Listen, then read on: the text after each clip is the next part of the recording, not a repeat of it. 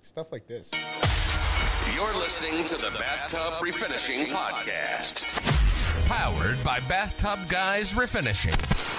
We discuss the refinishing industry, interview owners and operators, and give tips to business owners and entrepreneurs. Now, here's your host, Daniel Montalvo. All right, we're back. We're back here, still talking with the guy from Calgary Refinishing. I need your name again, man. I'm bad with names. Rob. You don't look like a Rob. I don't look like a Rob? No. A Rob, you giving me like a Tyler vibe, Tyler vibe. God. I get Jason Mimosa sometimes. Oh, shit, I see that. Yeah. No, I can see that. Yeah, it's the hair, man. Yeah. That's show hair. That's what we call it, man. Yeah, that hair is on point. You're a performer or something, man. It's hard to refinish when you got long hair like this. I'm growing mine out. I could imagine one of those dropping on that shit. To be honest, doesn't happen that Just often. need some tweezers, man. Doesn't happen that often. Razor blade. Yep. Oh, Pop okay. that shit right out. Sometimes if you don't see it, you kind of cover it and you see it after, though, and you're like trying to pull it out. Fuck. You're just leaving your mark. Be with this tub forever. Doesn't happen as often as you think, man. Yeah. So we were getting into the conversation about the multifamily stuff, and you were bringing up what was the last thing that you said? Do you remember? Compliance. Compliance. So yeah, that's right important. now, me and him strategize constantly on how we're going to elevate our businesses to the next level. And residential will feed you, a couple guys, feed your family. But how do we get to a point where our businesses are legacy type of? How do I get a Bathtub Guys jet? Yeah. and it's our biggest challenge in the industry is we have to gain new work every single day. How many sales do you have to make residential to keep 4 guys busy for the whole year? Minimum four closers a day, right? But if you have an apartment complex that provides you 7 tubs a month and you have 4 or 5 of those, you only needed to make 3 connections to have that recurring work. So it takes some pressure off of your sales ratio. But getting into those properties is much harder. One, they're all corporatized, even worse than the hotels. Oh, yeah. Because the apartments are branded as their own entity, but they're owned by a management company that owns 12 of them. And then you got to find out who's the gate. You have to get past the gatekeeper to get to the GM, for the GM to just tell you who the real decision maker is. Oh, yeah. Then get to them and then find out all their compliance demands. Which is crazy. I'm going through it right now. And each one has their own, and they're all different. So they want different policies. They want different coverage limits. I have They want different paperwork. They want different guarantees. They want different this. They want you to jump through hoops just to bid for the job. They want insurance to say that they're additional insured as if the insurance is exclusive to them. Weird. Yeah. They make you put verbiage on there that says, it's our insurance policy. Yeah. Oh, it's not. But and then whatever. Those fucking companies, you find out who the management company is, and they don't make their contact information readily available. Yeah. So we've ran into that too. So we finally find out who owns these places, and then we're like, how the fuck do you call these people? And they know not to put their number on their site. We need to speak to them. Yeah, we canvassed Tampa, a week or 2 ago? Yeah. We hit maybe 9 or 10 apartment complexes, and we found one property management company called Morgan Properties out of Pennsylvania.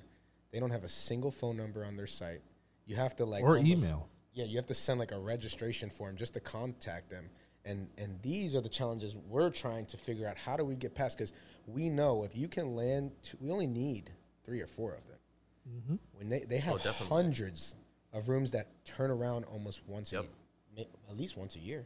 Yeah, and then you got to remember, it's not just tubs. They're doing counters. They're doing cabinets sometimes. Sinks, tub and tiles, shower enclosures, and repairs. Sometimes they're newer and they just need someone to do repairs. Structural issues. Yep. And they can't turn over the unit in bad condition. Exactly. Yeah, definitely. So there's a real demand. Yeah, builders and things like that. They put in the tubs when the steel stud framing still put in, and they just get completely destroyed from contractors. Those fiberglass tubs that crack on the bottom. Oh, man. yeah. Well, for us, because a lot of them come from here, they get shipped and they're already damaged when they get up there. We have to put them on game with the inlays. Yeah, you gotta get into that, bro. That's crazy. I have an apartment complex. Good money in the that. first one I landed, they're paying $1,100 a unit for this. Jeez. No, Well, you don't have to spray at all. You don't have to. I don't have to spray. I'm spraying them because they look a little dingy. Yeah, they look really good once you. But they were cool. They just wanted a solution for the cracking, and we got the solution. It's like we were talking about with the refinishing, how it's kind of like people find it kind of sketch. Yeah. This is something you can provide that's 100% legitimate.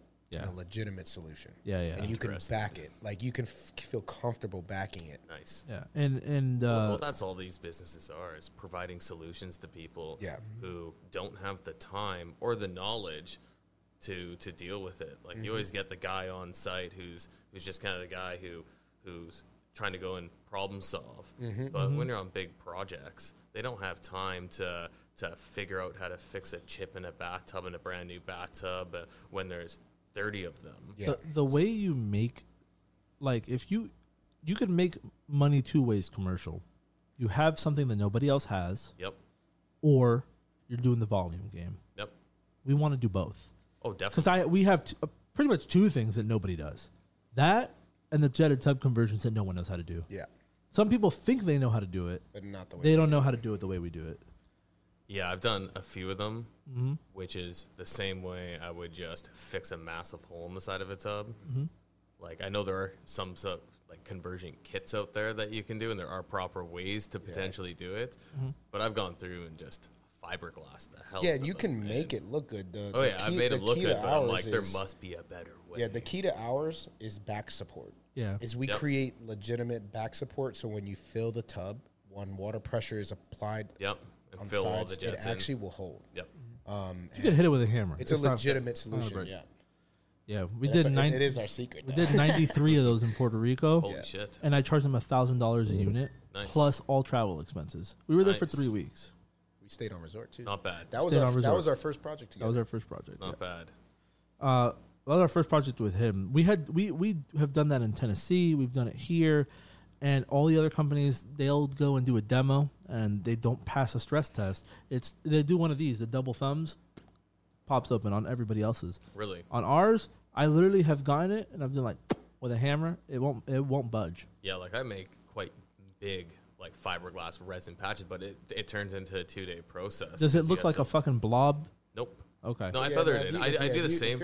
I do the same way you would fix like a bumper on a car or something. See. If it was and it technically seals it, right? It's not. And I make it hard. Like I've done, holes in the side of shower units like this big. It takes a lot. And people are like, oh, can you just like patch just the hole? I'm like, you need to spray the whole thing. Yeah, it's gonna look like shit if you do that. Like it's gonna look like shit. You need to spray the whole thing. Like a 6-inch hole is gonna be half the size of the wall there, all said and done, to make it look nice. Yeah, and that project, logistics and stuff for something in Puerto Rico too. They're willing to pay more. I always tell people, like, don't ever get scared if someone calls you from some other shit. Like, if someone called you from Canada and was like, I need you to come do some shit in Michigan, don't just say no. Give them the price that would make sense for you to go. Why are they calling you? Exactly. And this is what I always tell people. They're like, how do you get these things? I'm like, because I have the balls to say, here's my fucking quote. Yeah. All these people are just like, I'm not going to go over there, because they think that like the same rules apply, and it's a different game.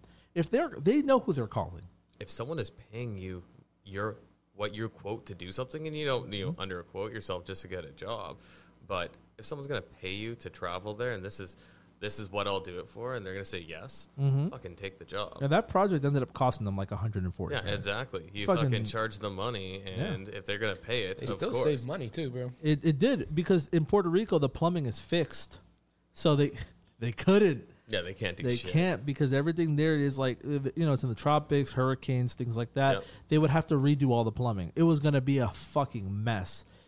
So they were like, we need to seal these things off. And I was like, sure thing. So how was getting product out there? Like, what by boat took 3.5 weeks. Almost didn't make it. It came after us.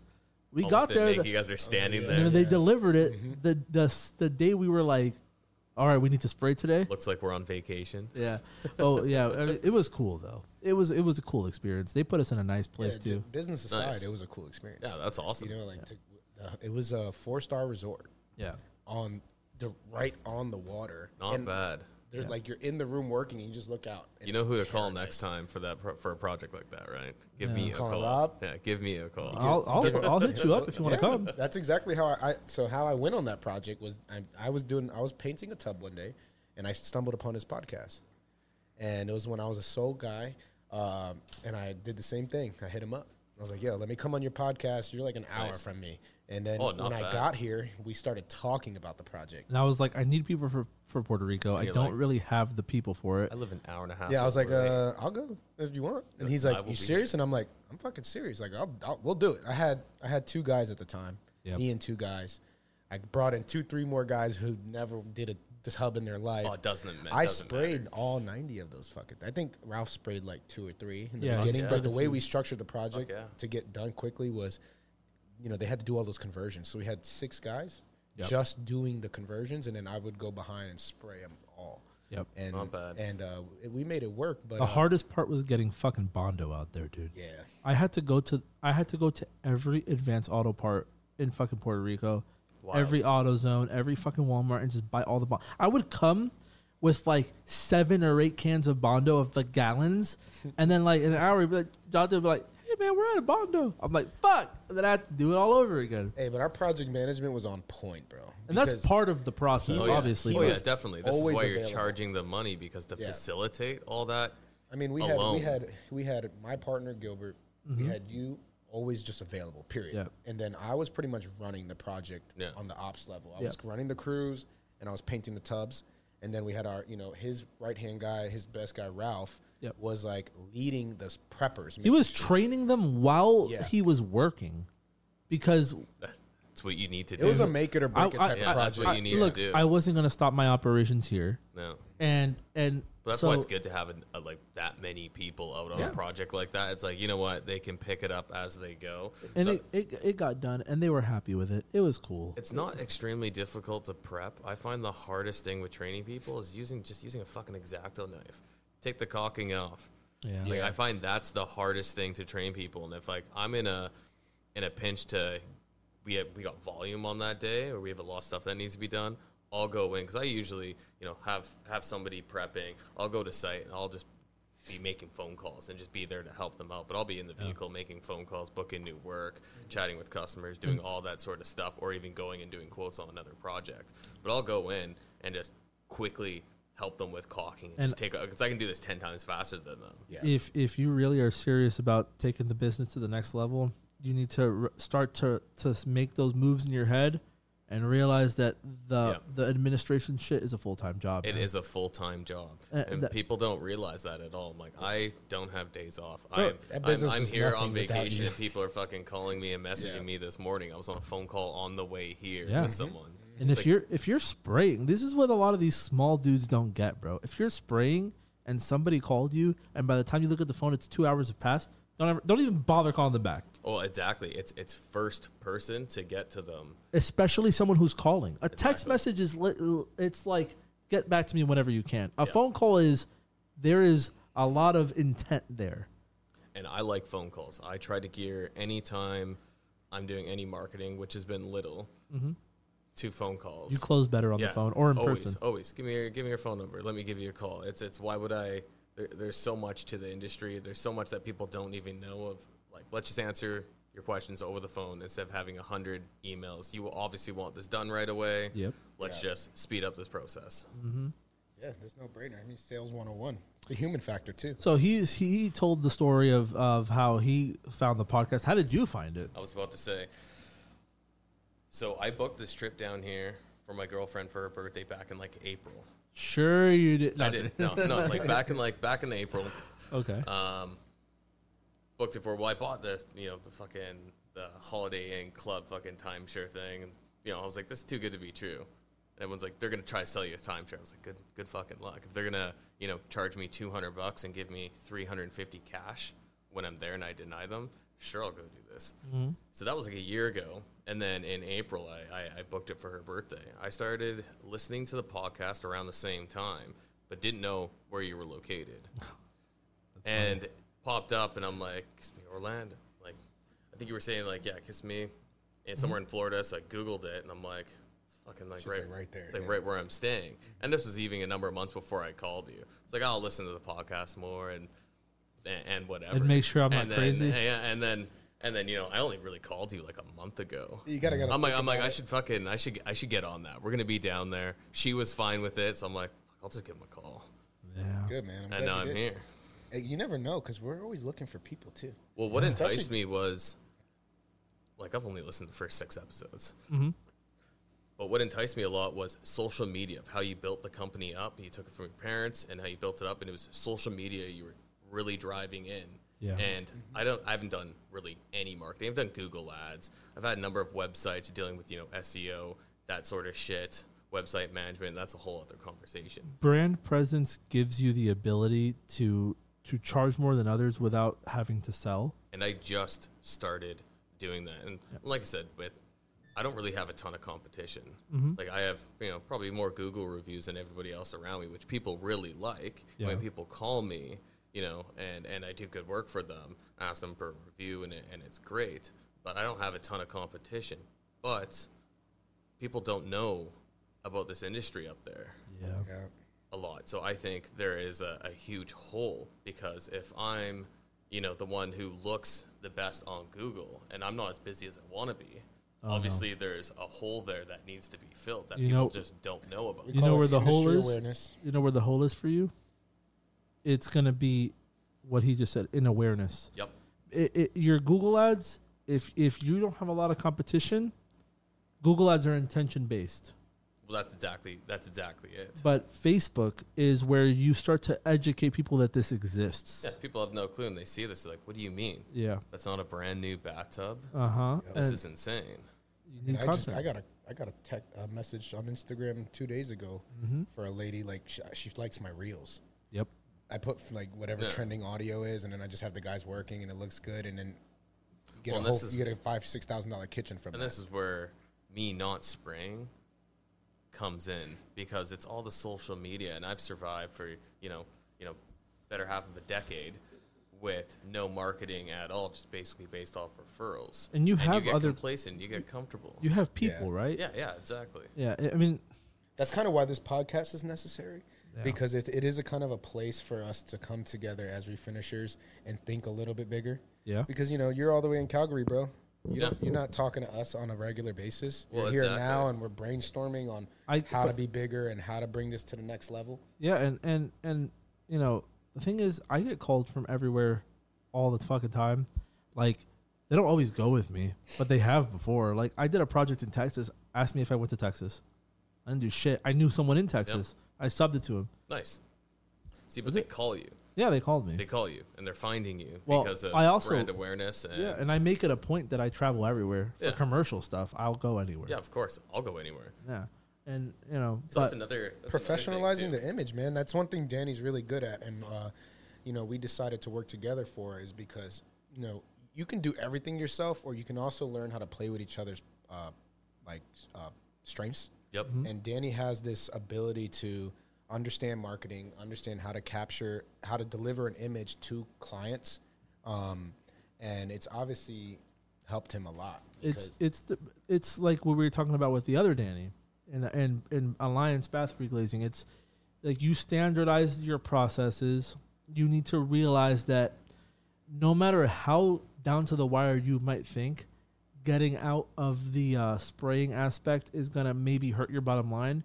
It's hurting you a lot more not doing it, because every moment that you're not on social media and some other asshole is, like, all this stuff, it starts to affect the business. Or if you really have ambitions to grow it to another level, those things are going to keep you from what you want out of it. Well, I've probably just been lucky that somebody hasn't come up and surpassed me and on social media and undercut me on social media alone.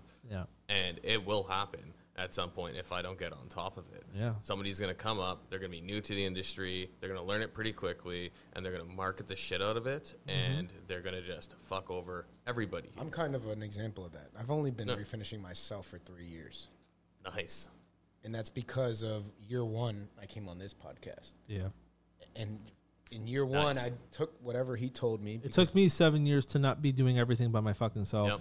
I never did the refinishing part. I did prep and stuff like that before, but not a lot. My brother was the one that sprayed, but now we have people and stuff. But I saw it from the beginning. And I do believe it's harder to see it when you're in it, because I never had to do the spraying and all the other stuff. Yep. Right? But I can see the challenges of just me having to answer calls and answer emails and go canvassing and take the guys and do field support is a lot of work. Yep. So I could only imagine adding spraying to that. How are you even getting customers? Well, that's the thing. It's like, crazy. Everyone's like, I don't mind spraying because I like it. It's not what I want to do for the rest of my life. Mm-hmm. But there are days when you're talking to customers all day, you're doing all administration shit, and you're just like, fuck, it'd be nice to just fucking spray. But that's not going to happen. You want to be busy. Yeah. You learn really quickly you'd rather be doing that.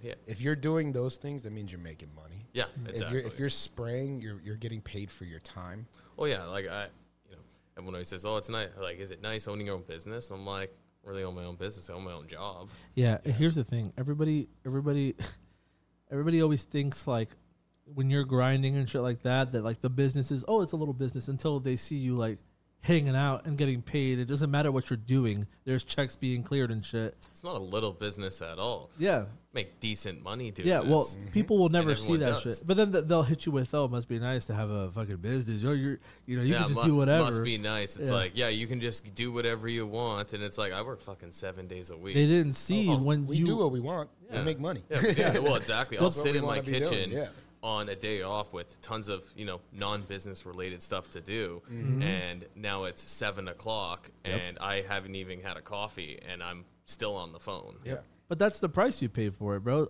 Some other people would rather just give it to a fucking corporate entity and just work 8 hours and turn their brain off. And there's other people who grind, and then eventually, it's not like we don't work. I wouldn't say we work more than them. I say we work the hours faster. We're putting in 12, 13, 14-hour days while they're at home jerking off watching Netflix, bro. That's what's really happening. And, then they'll say shit like, this motherfucker doesn't even actually have an actual job. It's like, what do you mean it's not an actual job, bro? Shit like that, people say. We create shit like that. jobs, bro. Yeah. That's the whole different bro, game. We don't have a job. Our job is to create jobs for others. Well, that's exactly it. It's like you make your own business and you're hopefully making other people. None of my guys, none of his guys, none of your guys could even fucking fathom the amount of shit you have to do in a day. Oh, they have no clue. And that's why, like we were talking about before, that everyone always wants to, for me, it's, you don't always want to tell everyone how much you're making on a job because they don't really realize how much you spent to get there to that job, how many hours you put in, what you're paying for everything. Like everything you've built up is the reason why you got that job. Mm-hmm. And even then they might see a decent number and you're making that and you're like, that's actually way less than I would regularly charge. Yeah. I'm not happy with this number. Yeah. Mm-hmm. But you also don't need to justify that to anyone. It's like you said, you don't go to, you're not working at a corporate, I think use the example, you're not working at McDonald's and getting mad at the CEO for making billions of dollars. And the reason that they get upset is because, and I was talking about this the other day with Coach, actually at the cigar lounge. Mm-hmm. So, and he said it's 100%. That's what it is. It's the separation of the powers that be. Yep. When somebody knows the owner, it is a lot easier for me to see you and be like, you motherfucker, you're the reason I'm slaving away and you're over here riding high. Whereas in McDonald's, the manager might be making $2 more an hour than the jackass, right? Yep. But his job is specifically to keep that guy in line. And then there's another person that's a regional, and there's the CEO is so far apart. And that's with any business. You're building the pyramid up that, you have your guy that you rely on and you pay him decent to do what you're doing now. And it goes down and it trickles down, and then you're so far away from the people actually doing the work that they're not going to question that at all. And yeah, go ahead. How I talk to my guys is how I justify the difference in position is two types of people. There's people that capitalize on opportunity, and there's people that create opportunity. Yep. And I tell them, like, the reason why I get and I don't justify what they don't know what I get paid or what we don't get paid or whatever. But what I'm saying is they know I make more money. Obviously, I own the business. Uh-huh. I create opportunity, and you capitalize on the opportunity I created. Exactly. And that's where the value difference is. And I leave it at that. And they understand that because if I don't create these jobs, there is no job. Yeah. So let's talk about structure of hiring employees, of how you pay them. How do you keep them accountable for their jobs? You want to start with me or him? Both of you. Go first? Yeah, so me and Danny actually do it differently right now. And we've been talking about how to adjust. This is why I haven't been able to wrap my head around. There's so many different ways to do this. I think it's heavily on where you're at in business at this point. Yeah. And where I'm at right now is I have 3 full-time employees and 2 guys on the side that are considered part-time. Yep. So 5 in total. I have 2 guys that are full-time sprayers, one who's right about there. He can, and how I transition them is I usually typically have them prep and I have them prime tubs. So, and then once they prime quite a few tubs, then I graduate them to top coat, right? So a prepper stays a prepper and he doesn't get paid extra to prime.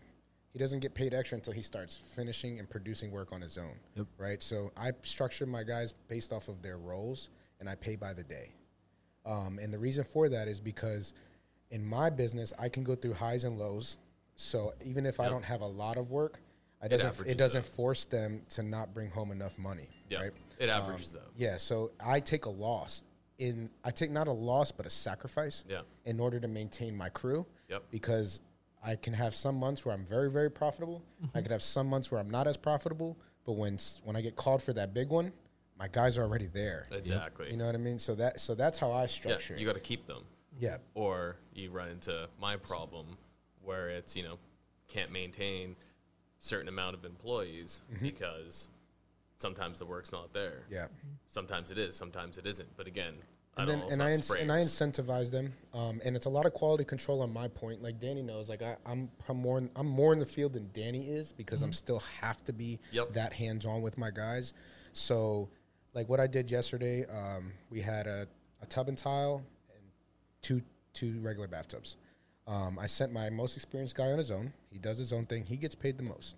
I send my next guy down with a helper, and I give them both tubs, and I say, I want you to prep both of them, but I want the prepper to prime both, and I want the sprayer to top coat both. And now it distributes responsibility, and everyone's gaining experience. Yep.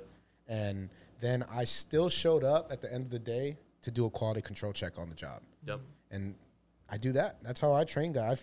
I've trained 5 sprayers in the last 3 years. So you're just paying them for the day? You paying them the hourly I pay them for piecework? I pay them for the day because I take all my techs with no experience. Okay. Right? So if we've talked about different structures, is if I was to get a guy with experience, he'd get paid hourly.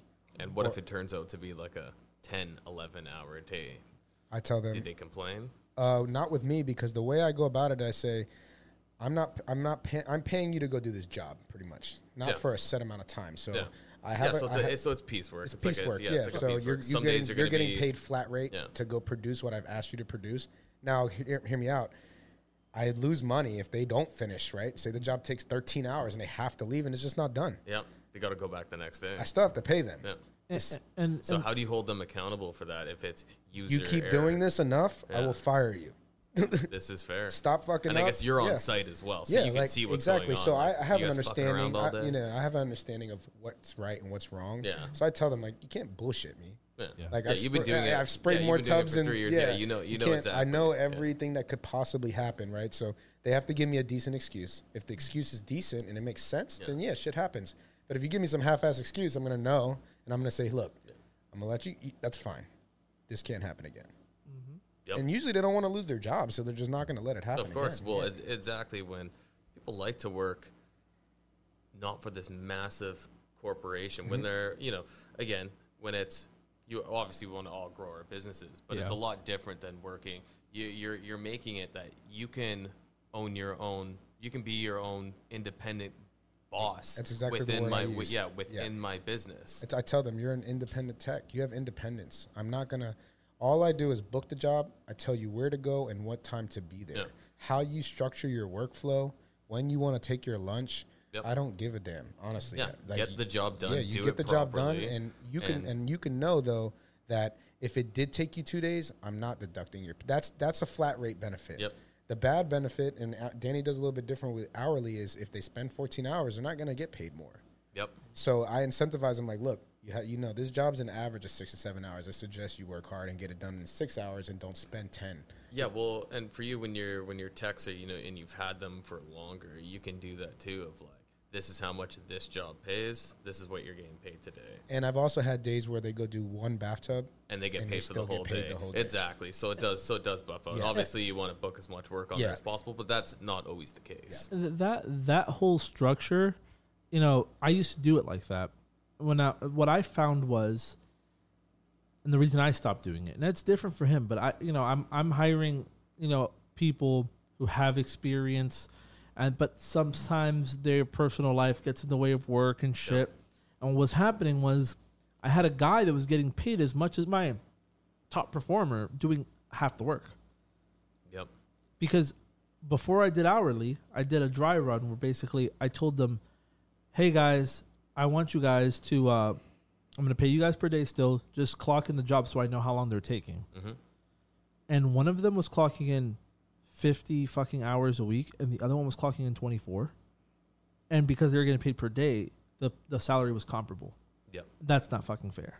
No. That's why I did not do it. That's why I was like... And that's what I was saying. As you start to scale, once I saw that... I don't think my model is efficient. Yeah. It can work, well, but it's good for training and to keep people there while you can retain until they can build their value. Exactly. So you can retain some profit to put back into marketing. So then you can build it up a bit more and then kind of switch gears after that happens. But you're keeping employees on retainer. You're keeping them busy until you have the big jobs to do it. And you need to do that at a certain point. That's why you used to do it. Yeah. Yeah. And I agree. Like, that is a good way to go about it. It also gives the guys confidence that, like, the way I used to always tell people when I used to do it that way is, look, there's good and there's bad, right? There's going to be days where I need you to put in 10 hours. There's going to be days where you do a tub, it takes you 3 hours, and you get paid the whole fucking day. Yeah. You know, that's the trade-off. Yeah. Now, if you can't handle it, if it's only going to work in your favor, go find another job. So are they coming and picking up company vehicles that you have to go do these jobs? Like, how do you... For me, I assign them a truck. Okay. I let them take it home. They have GPS, so I know where they're at all times. Okay. You know, and I was going to say, like, what's stopping them from, you know, doing side jobs for cash? Obviously, if it's GPS, or keeping material wastage down. Well, there's a couple different ways to go about it. Go ahead and how you handle for me, we're small enough, right? And I do have a kind of a loyalty with my crew. We're really close, which is not something that's always going to be there. Yeah. That's just today. Yeah, it's not always good. As we grow, and, you know, we're going to transition and things are going to get more professional, and that's just how it is with expansion. But what I do for my crews is I have one guy who uses his own vehicle. I used to have one company vehicle. Someone totaled it. I use my truck, and what I do is I drive my guys to the sites. Yep. The guys that I don't have vehicles for, I get up every morning with them. We meet in the morning at the shop. I tell them where we're going. They put all the shit in the back. I drive them, drop them off. Yeah, that's kind of what I do. I'll be back, and then while I'm out that day, I make value of my time. Right. I hired the guy that totaled it. Yeah, it's a long story. And for me, I moved just outside the city, and a lot of guys I have working for me are close to me. So I'm like, you know, it all depends on how the day is kind of structured, but I'll go pick them up and then we go do the job. Yeah, you got I'll go in the run beginning. The errands. You have to do what you got to do. I'll go, you know, go to the paint store, grab the supplies that I need for whatever, re-up on a bunch of stuff, run all the errands, and when do you have phone calls, all that type of stuff on there. When you have more people, there's a couple different ways to go about it. You could allocate a daily material to them. Yep. So it's like tub and towel. You only need 2 quarts, bro. Yep. Just in case shit hits the fan. Really, you should be able to do it with 1, but. You know, 1 quarter catalyst, 1 quarter this, whatever, and, you know, reduce or whatever, send them with the allocated amount of material, and they have to go to the shop every fucking day. Yep. Or the people who you trust a little bit more, you know, are not going to bother to do that shit. Because here's the thing. If you keep them working and you're paying them enough, they're not going to bother. People don't want to start with the bullshit of starting their own company. No, if you're paying them decent, well, and you were saying that you have a guy that you do pay piecework for. Yeah. With that, does he buy materials off for you, or do you cover materials? No, he is 100% his own boss. I just tell him where to go. So because you guys have Midwest here. Yeah. So for me, if I were to do piecework, it's like, okay, do I provide the materials and pay them less, or do they just buy the materials Bro. from me, and then I don't have to worry about, you know, you fucking drop a gallon, you fucking waste a gallon, you mix too much paint, you fuck up, like that's on you. If you're ever gonna do it where they're like where you're doing a percentage based, right? Or like we're gonna split this, however. Yep. The best way to do it is half down the fucking middle, and you supply everything. Yep. That is the only fucking way the maths, bro. Yeah. Because even if you're like 35%, you're paying more.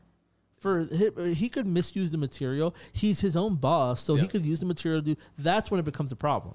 Well, the issue that I find too is with preppers or any technician is that they don't really realize how much shit costs. It's like, yeah, you know, a roll of paper doesn't cost that much, and a roll of tape doesn't cost that much. But when you're throwing it in your fucking bin or like your wash bin, that's fucking in water, and you go and pull this out, and they fucking ruin tape, and they ruin this, and it consistently happens, and so on and so forth. The fucking paper towel in there, or you know, again, they're wasting materials. That shit fucking adds up. Yeah, and that's why I reserve that kind of setup for a guy who's more experienced. Exactly. You know, it needs to basically be somebody who is as good as you, but doesn't have the work. Exactly. And then you split it, and that doesn't, or have tried to start their own thing and realizes that it's not fucking fun. A true sub. Yeah, a real exactly a real subcontractor. A real subcontractor. They're someone good. who's a professional, but they're buying the work off of you. Exactly. Yeah. Because you've built the branding, you've built the business, and that's what's getting them. That takes years and years to do. That's what's keeping them busy anyway.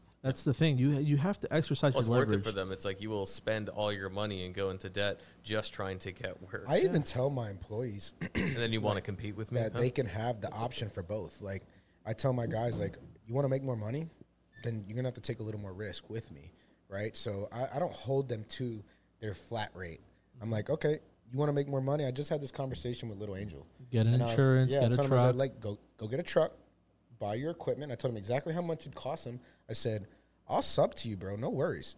But don't rely on just me to feed you. I said, because as soon as you go to do your own thing, I'm going to replace you with another flat rate guy. Exactly. And I was like, so don't think that I'm going to give you 50% of my project when I can pay one exactly. guy. Then you become my competition, and you realize that I'm building this. So I tell them straight up, like, I will sub to you because I'm always going to have a higher demand than I have employees. That's the goal, right? If our lead flow is actually, working properly, is we should always be looking for workers. That's show me that you're serious, and I will, like, that's value to them. Yeah. It's like all that stuff that's complete tax write-off for them as well. A good sub, like we've used subs on big projects that maybe your guys just might not be able to handle, but you can delegate that liability to the sub. And he has a vested interest in that coming out right because they're not getting paid till you get paid. Exactly. So there's a place for them, but you just have to let my guys know, like, there's a place for that, but don't think you're going to be busy with me Monday through Friday if I can get a guy to do it cheaper. Yep. And then when they weigh that risk, a lot of times they stay on salary. And the subs that I have two of them. One's named Bruno, the other one's named Carlos. I could keep them busy all the time. Bruno, I keep more busy just because he's a god. So do they run their own companies as well on he the side? Does, but they kind of get their own. They try. Yeah, they can get their own work, but a lot of the work, you call them and say, hey, got some work for you. No, Bruno is one that he's basically a worker. He's basically an employee. He just makes half. Yeah. Because I keep him so busy. Which that will generally happen because it's now you're it's the same deal as any other subcontractor for any general contractor, right? Yeah. Like, most of those general contractors create relationships with their subs, long-term relationships. Yep. So it's more of just you work for this guy. You just get to pick and choose what projects you want to do. And it's good for them, too, because they get the fucking tax write-offs for everything because they're now subcontracting. And they own their own business. They get the same flexibility as being a business owner. They just don't carry the weight of creating the opportunity. Exactly, and everything else that comes with it. And they also get to benefit off your pricing because you as an established person can charge more. And even though they're making half, they would probably be having to do jobs for half, plus do ads, plus do all this other shit and operate a business. Yep. Whereas you're just feeding them work. Oh, and that's the best for anyone like that who wants to. You get paid more than most people do, and you don't have to, you get the freedom of owning your own business, but don't have to deal with any of the bullshit. Like, that's a dream. Yeah. And that's, I mean, for the people that it works for. I have one sub that, like, you know, I it's more like that setup. It's like whenever I have extra work, I'll be like, hey, you want to take it? And he'll tell me yes. But the other one, Bruno, I have him on all the time. Like, the thing is, it's like, you know, he is so good that, like, if I need to impress someone, I'm like, yo, you're on the call, bro. Like, we did the tubs for Disney at the Grand Floridian. I only sent him there. I'm not going to bother sending anybody else there. And it's not that the other guys aren't capable. It's the consistency and the peace of mind knowing, like, you don't have to deal with it. Yeah, exactly. I'm gonna make half of that. I'm charging them $750 for a fucking bathtub because it's Disney and I know they got it. I'm gonna make my fucking $375 and not ever have to fucking worry about some shit. And I know that because we have a good working relationship, if something hits the fan, he's going to go and fix it. He'll go on his own time. He won't bitch and moan and be like, I don't want to work on a Saturday. So he wants to work to keep coming. That's another question I have with the subcontractors, the guys that you're paying. How does that work with warranties? You make them uphold your warranty. If they can't do that, they don't have confidence in their work. Bruno? So you still cover materials, but they have to go deal with this warranty work on their own time. No, this is your job. Yeah, they every aspect of it. It's literally like if you were a customer and you're giving them like hey, I need my tub done. Yeah, they are solely responsible for everything that happens. Yeah, you're your own company using my branding to get work. Correct. This is your job. Yeah, you paid me. That's done. You make my business look bad by not doing this. You don't work for me anymore. Exactly. It's the simplest way to do it, too. Yeah, because if here's the thing, bro. The moment that you're paying one of your guys or you going yourself to fix a sub's mistake, the value in having a sub is gone. Why am I going to give away percentage of my overhead for someone who's not going to deliver? At the end of the day, the reason that they're a subcontractor is because there's part of the business stuff that they can't get on their own. But the people who you reserve that for the people who are like killers, bro. Yep. The people who are worth doing it for. Yep. And that's typically those guys who've worked for someone else for 8 or 9 years. Yep. And they're like, fuck this. I want to work for myself, but they didn't learn the business aspect. And so they're great sprayers. Well, they even have project management experience, but they just don't know how to brand, which there's not like a school you can just go to. Well, it's not even brand. Like for me, like I said, like I fucking haven't done any of the branding or any of that. Like I've had to go through a number of things with websites and things like that of just kind of bullshit of running SEOs, stuff that doesn't work, stuff that does work. But I've never really had to go through that because of Google Ads, consistently just doing Google Ads, but just referrals. Mm-hmm. How much money do you spend on Google Ads? I'd say, $500 a month, Canadian. Maybe. I spend $500 a day on Google Ads. Jeez. It's crazy. The competition here is fucking wild, so you got to do it. It's crazy. See, and for me, I don't really need to spend a whole lot. Yeah, I'm busy enough right now. I just keep the Google Ads going just to keep it going, just to get some new stuff in. But a lot of my stuff is just referrals. I have tons and tons of referrals that I get calls all the time. Hey, you did a tub for this person. They love you. Which is great. Yeah. That's not to downplay that. That's the best type of work. It is, and that's why people trust me. Yeah. But it is hard to scale up solely on that. You're just missing that outreach. Exactly. And you'll make a big. Well, like I was saying, I go up to I blow it to a point where I'm like, okay, I can't handle this work on my own, but I'll make it work. Ready to start training someone fucks you over, and then you're like, why would I do this? Now I'm just looking like an idiot to my customers. Now I have to damage control of why I'm not hitting the promised timelines. Mm-hmm. And it comes down to, like you said, you need to just kind of starve yourself a bit. Let me ask you this. How's your operation looking right now? For amount of work?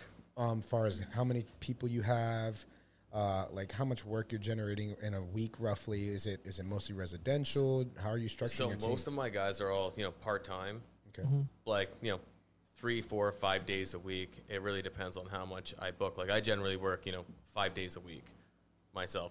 Like sometimes I book a month out, a couple months out. Sometimes I'm a few weeks out, but I always have consistent work.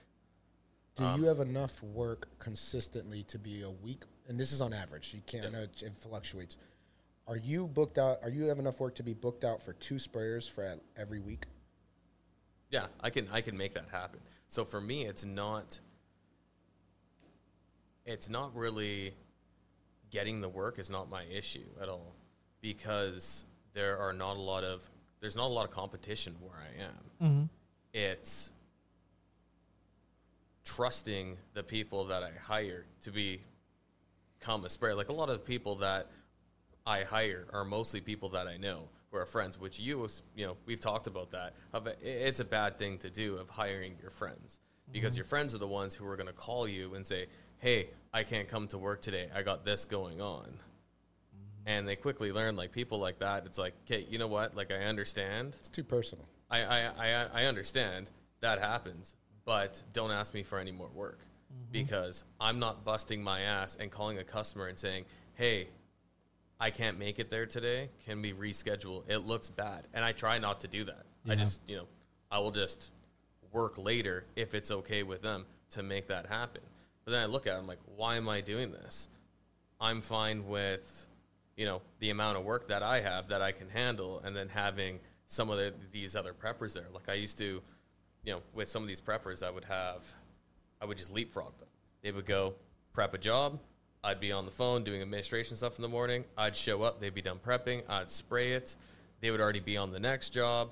I would meet them there, so on and so forth. So we could get a good amount of work done. Mm-hmm. But again, it's keeping people full time is my issue, because I can't find anyone that I want to trust. No one fucking wants to work. I know. And let's talk more about that on the next one. We're already 46 minutes into this one. Jeez. Time just flies by here, man. But we'll talk more about that specifically on the next one, about people and that whole thing, because we've had struggles with it. And there's a couple things that I could maybe tell you that might help the situation. So let's leave it there, and we'll come back on the next one. Been listening to the Bathtub Refinishing Podcast. If you liked what you heard, be sure to keep up with the Bathtub Guys on YouTube, Facebook, and Instagram, or visit bathtubguys.com for more. Thanks for listening, and we'll see you next time.